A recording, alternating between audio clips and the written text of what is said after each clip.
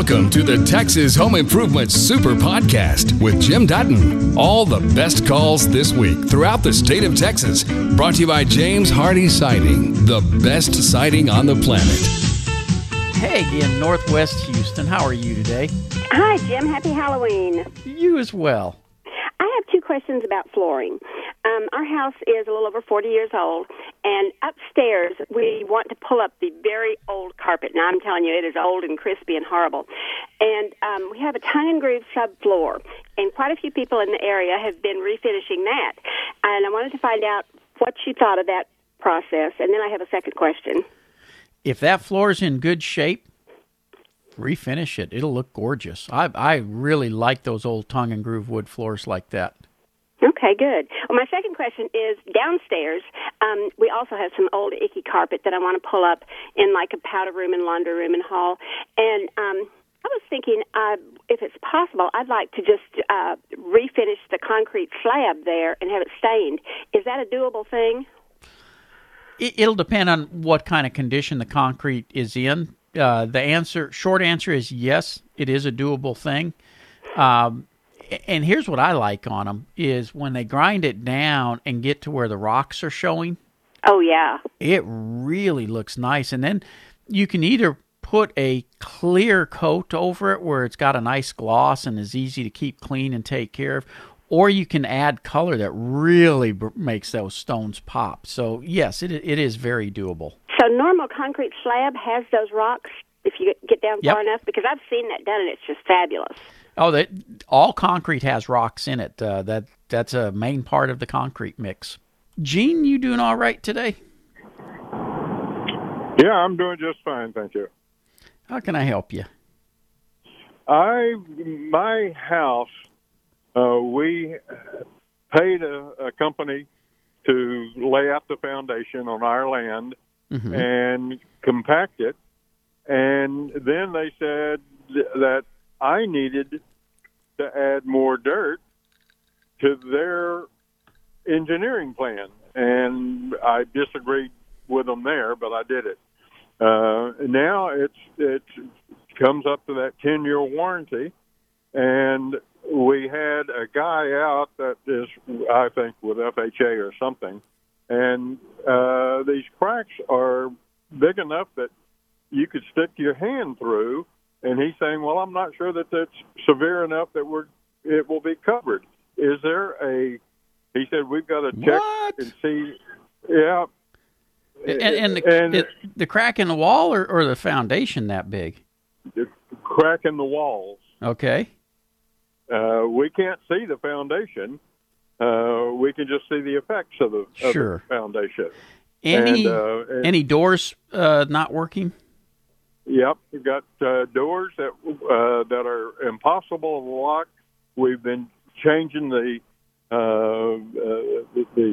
locking mechanism up and down, chasing this problem for 10 years. Yeah, and the person they sent works for the contractor, doesn't he? Yeah. Yeah, you need to get your own. Okay, all right. Because here's the rule of thumb on that. First of all, yes, you're correct. It's covered for 10 years. And the minute you have a front door, a back door, any door that goes outside that sticks like that, that becomes a safety risk because it's an egress. And that instantly throws it into a different category. But when you can put your hand into the crack, you've got enough movement. You are well going to be within the tolerances. Quite frankly, what they're trying to do is delay you to hit that 10 years, and then they're going to say, I'm sorry, you're outside the 10-year warranty. Well, I've outsmarted them there. I've sent them registered letters. There you go. So that I can prove that I did bring it to their attention before the 10 years was up. Okay. So here's some engineers you can call. Obviously, you can call Devers Engineering, but you're going to need an attorney also who does a lot of court cases. There's an engineering firm called Boyd Engineering, and he specializes in these foundation cases like this and going to court. And I think you're going to need the combination of these two guys, and so that'll get you headed down the right road. James, welcome to Texas Home Improvement. Hi, how are you? I'm great. How about you? I'm doing okay. My question is, my house was built in 1965, and unfortunately, the foundation I found is shellcrete. But the thing that bothers me is the foundation seems to sweat quite a bit, especially we have a covered patio screen, and for sure, in the summer, I mean, it sweats a lot. It's wet, and so and I think the interior does also. But we got carpet. The interior shouldn't be sweating like that. I mean, what causes the sweating is the temperature differential. It'll happen real common when we go from warm to cold or cold to warm. And the thing you got to remember about outside patios, a lot of times garages, places like that, do not have any vapor barrier under them at all. In 1965, we weren't putting vapor barriers to keep water from coming through the concrete. We were only putting it so that the concrete didn't dry out as fast, because the soil wouldn't be pulling the moisture out of the concrete when you poured it. But first thing I would tell you, though, is if you think you're getting some moisture inside, don't ever put a glue-down wood floor in there. Keep it carpet. Okay. Because the air conditioner will take care of keeping the moisture down. If you try to put down a glue-down wood floor, you're going to start getting moisture trapped, and that's where people call all the time, oh, my wood floors are buckling. What can I do? Quit putting in glue-down wood floors. Put in a floating if you want, but not a glue-down. Okay, yeah, because I have one of those little things that you put down that you roll the desk chair over when the plastic. Yeah. And you build up moisture under it? Yeah. So that tells you right there. Don't ever put a glue-down floor in there. Okay.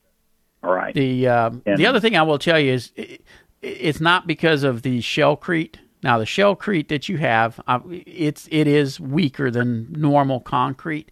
And what has happened over the years is the minerals that are in the shellcrete versus regular concrete, yes, it does eat away at some of the reinforcing and things like that. But honestly, in general, it hasn't been a huge problem. It does become a little bit of a problem when you have to do foundation repair because they're a little more brittle. But other than that, they're doing okay. Okay. Yeah. Well, when I had moved here, a company had come in before when we bought the house, and they said that they put 40 piers all the way around to stabilize and everything. I think they might have had a foundation issue, but they put 40 piers all the way around the house and they stabilized it. And I don't think I'm having a problem with the foundation or anything. Good. As far as cracks or anything like that. Yeah. But the thing that does concern me is the sweating, and especially on the patio. I guess there's nothing I can do about that. No, not on an outside concrete like that. That's just that's going to happen. Okay. All right. Well, that's some bad news, but that tells me what I need to know. Just a reminder, it's a huge help if you subscribe to, rate, and review the podcast. It helps people find us. Yeah, if you're building out in the country, as an example, you hear me talk about the deer lease all the time, and we've got a couple places there. One we call the bunkhouse, which is where all the hunters and stuff stay, and then we got the little house. The little house is my parents' house, and Dad's wanting to add a room on to the little house. It's a 2-bedroom right now, but he wants to have a little wing sticking out that he can go sit in and watch the animals and the deer and all the different things without having to even get out of the house. And so looking at adding that on, and no codes. I mean, you're out in the country. You build it the way you want. And so this brings up the other part of this. If you are buying something out in the country, it is buyer beware. Get your inspections and have it checked out. And honestly, just because an inspector says, hey, this window has a crack in it, doesn't mean it's got to be fixed. All they're doing is making you aware of it. So just a quick FYI, nothing wrong with buying a place out in the country, nothing wrong with buying something that doesn't meet current code. If the house was built a year ago, it probably doesn't meet current code because the code is always changing. And don't let that sway you from getting a home. My cast iron sewer pipe on a 1977 home is failing. What's your opinion on the epoxy liner repair? What about a reroute around the outside of the house? Well, if your sewer pipes are failing under the middle of the home, I would not recommend using the epoxy liner. The epoxy liner is fine for straight runs, but where you've got elbows and T's and Y's and things like that, no, not so good. So typically in that situation, like if you got a yard line that's a straight run, the epoxy is fine if you want to try it. But again, any place where you got to tee something into it or anything, that epoxy liner is not going to make that corner. It doesn't do it, and there's not a way to go in. So what they typically have to do is still jackhammer and dig up and get to where those joints are in order to properly fix it. So if you're going through all that, then you might as well look at doing a reroute or replacement. And what's the difference between a reroute and replace? When you replace, you're following the pipe with tunnels and putting the plumbing basically back where it was. On a reroute, what you're doing is, especially this, and this works extremely well if like bathrooms are on outside walls and your kitchen is on an outside wall. You do what's called a through wall. The pipe comes out, drops down into the ground, and then you literally reroute all the sewer lines around the perimeter of the house. Works very well. Now, if you got a bathroom in the middle of the house, you're still going to have to do some tunneling to get up underneath there in order to fix that. But yeah, given what you just sent me as an email, I would tell you to take a look at a reroute. And obviously, if you're having a sewer issue, I talked about Due West Foundation Repair a second ago. I'd like you to call my plumbing company, Due West Total Plumbing. One of the advantages of dealing with Due West on plumbing, under slab plumbing like this, is we understand how that can affect your foundation as well. Most foundation problems are caused by moisture issues. Soil gets wet, it expands. It gets too wet, oversaturates, loses its ability to hold the structure and can drop. If you got a sewer leak, that's what can happen over time. And we're not talking days or weeks. We're talking months and years, but it does happen that way over time. So my personal preference in this situation would be the reroute. John, welcome to Texas Home Improvement. Well, thank you. I have a problem. Maybe you can help me with this. Okay. Starting about a month ago, we heard some noise in the attic, and it's highly intermittent.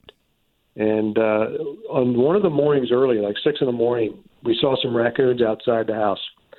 And that's uncommon for here in a standard suburban location. Right. I had a pest guy over here yesterday. He set out a trap, so far nothing.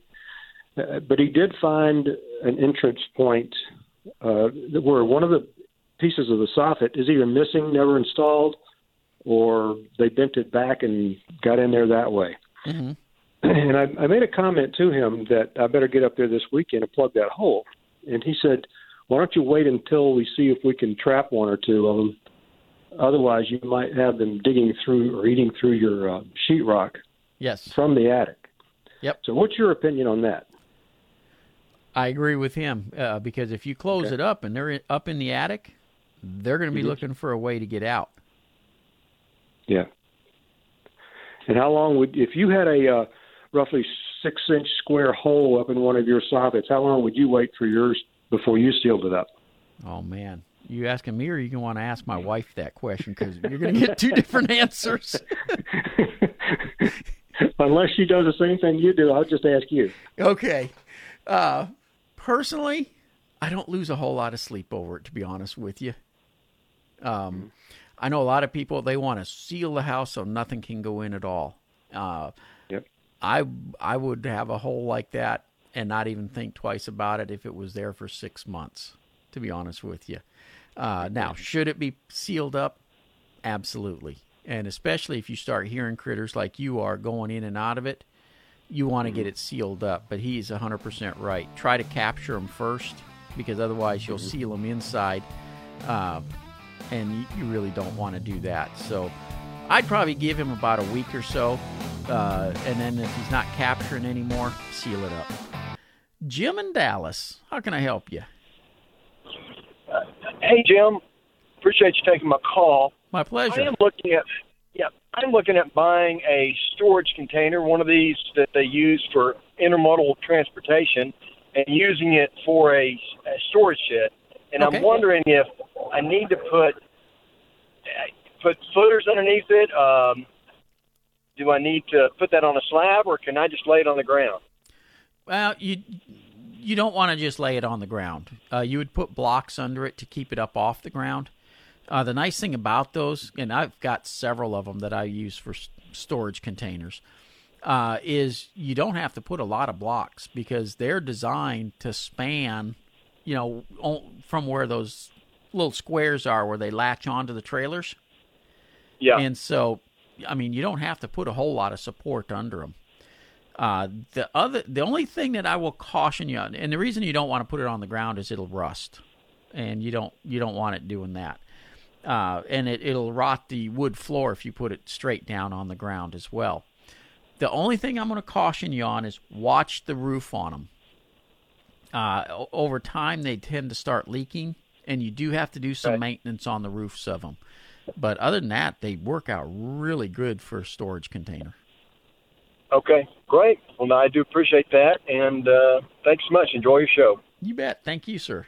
Let me tell you, retaining walls, I gave a talk to a group of engineers 2 weeks ago. And with retaining walls, I told them the key thing, and this is something that's missed all the time, and it drives me nuts, is the drainage behind the wall. Nothing tears up a wall faster than water. I say that about structures all the time. Well, retaining walls are the same way. You got to have good drainage behind them. And so whether I'm doing just a 2-foot retaining wall or, like I said, a 60-foot retaining wall, I put drainage that goes all the way up. So any ground moisture that hits behind that wall gets into that gravel, runs down to a perforated pipe, a regular French drain system, and drains out. I don't just poke holes with pipes through the wall and hope that the water gets into that 2 foot of gravel you got in the back and drains out. You got to put in a real drainage system to make those walls last. So just a little side note of information there. Paul, welcome to Texas Home Improvement. Yeah, Jim, how you doing? Wonderful. Good. I have a question similar to what your previous caller just had. We bought a new home up here, and it's about a 27, almost 2,800 square feet. And the builders decided to put a 4-ton unit in there, just one unit, 4-ton, for both the upstairs and downstairs. It's a 2-story home. And it's doing the same thing as your previous caller. It is just not cooling upstairs. It's about 3 or 4 degrees hotter upstairs than it is downstairs. Okay. And I'm tempted to call the builder and find out what they can do. I think they way undersized that unit because it's only a 4-ton unit for a 2750, I think, to be exact, square foot home. And is this a new home or is this an older home? It's a new home. It is a new home. Okay. Well, if the new home was built energy efficient enough, 4-ton may be enough size. It sounds like it would just need some balancing, because if the downstairs is staying comfortable and there's only like a 3 or 4 degree difference for upstairs, you can a lot of times balance the system where you push a little more air upstairs, and that balances it out where you get a more even temperature. Yeah. Well, I was going to ask you this, though. My neighbor had the same problem, and his home is similar to mine. Yeah. And he called the builder because we have a 2-year warranty on the HVAC system in these homes. And they put a zoning system into his home because he kept complaining. And I'm just wondering if I kept complaining, I guess I could probably get one too. And would that help? Yeah, that would definitely help, because then you're basically controlling the upstairs and downstairs separate. And so, yes, that would definitely help. And he said, and you are correct. builders are notorious for undersizing the AC units because they ask the AC. I don't typically, well, let me put it this way. I won't do track home new construction. Custom, we do all the time, but track home, I won't do it because they undersize it, and they're just looking for somebody who will come in and just slap them in, and that's not a quality job. And that's kind of what your neighbor found out, and that's why they're going with the zoning now, because that will make a huge difference on it. The builder came back in, and like I say, it was less than 2 years old, and he put a zoning unit in there without. There you charge, go. So, yep, yeah. I would definitely see if you can do that as well. Matt, this is Jim. How can I help you? Hi, Jim. I have two quick questions. One, when it cools off in the fall and the winter, when we flush the toilet, the vent pipe sounds like a ship horn going off. Is there any way to clean that? Yes. Yeah, you can, well, like one guy said earlier, you can run a water hose down through there. They can run the snakes down through there. It could be that something got in there and built a nest, or who knows, but yes, they can be cleaned out.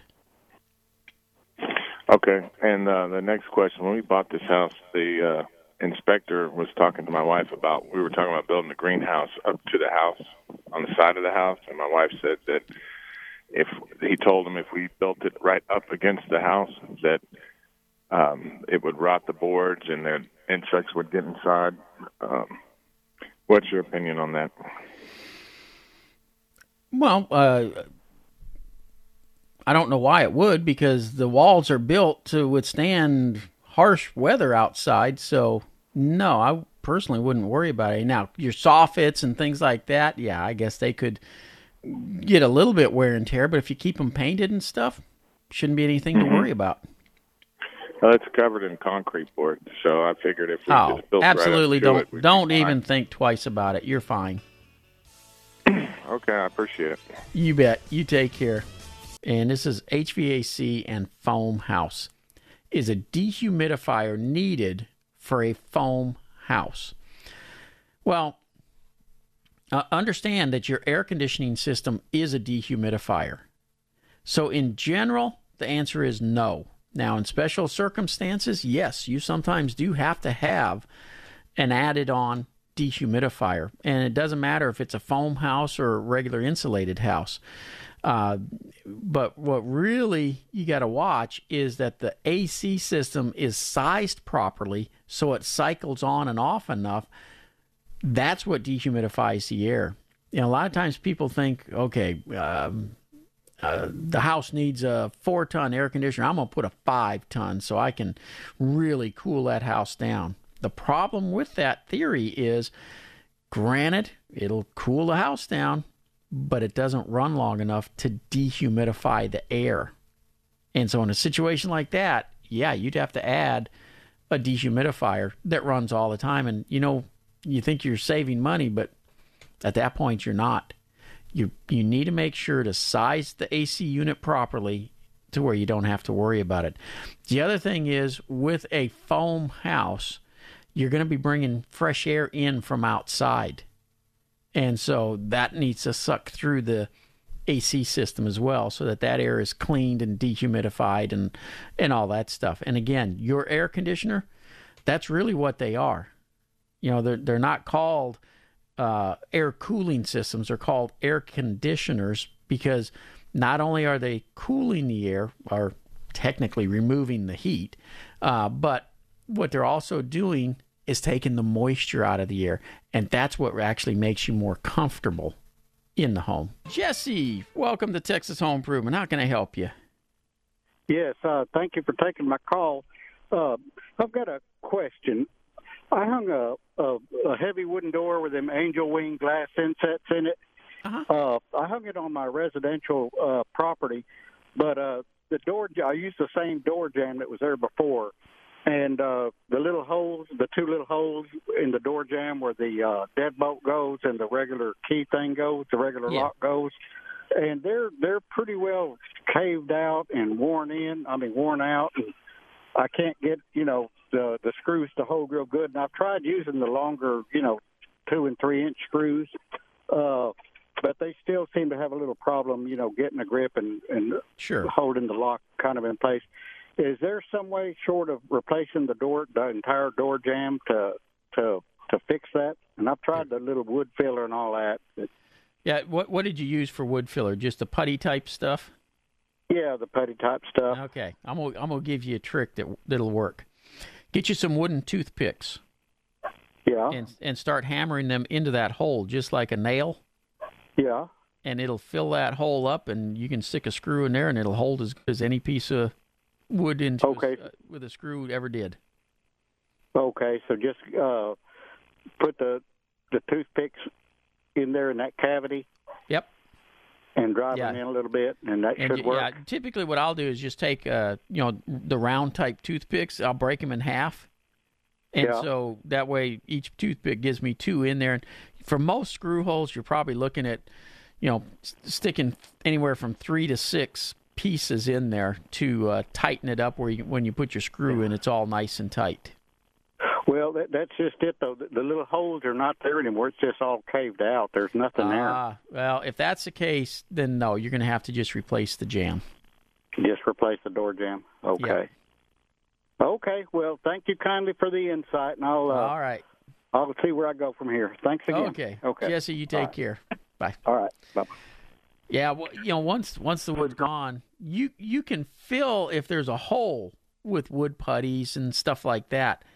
But it's not structural to put the screws into, and that's where you'll run into an issue. You've just heard the best calls and questions from Texas Home Improvement. For more information about our show, go to thipro.com.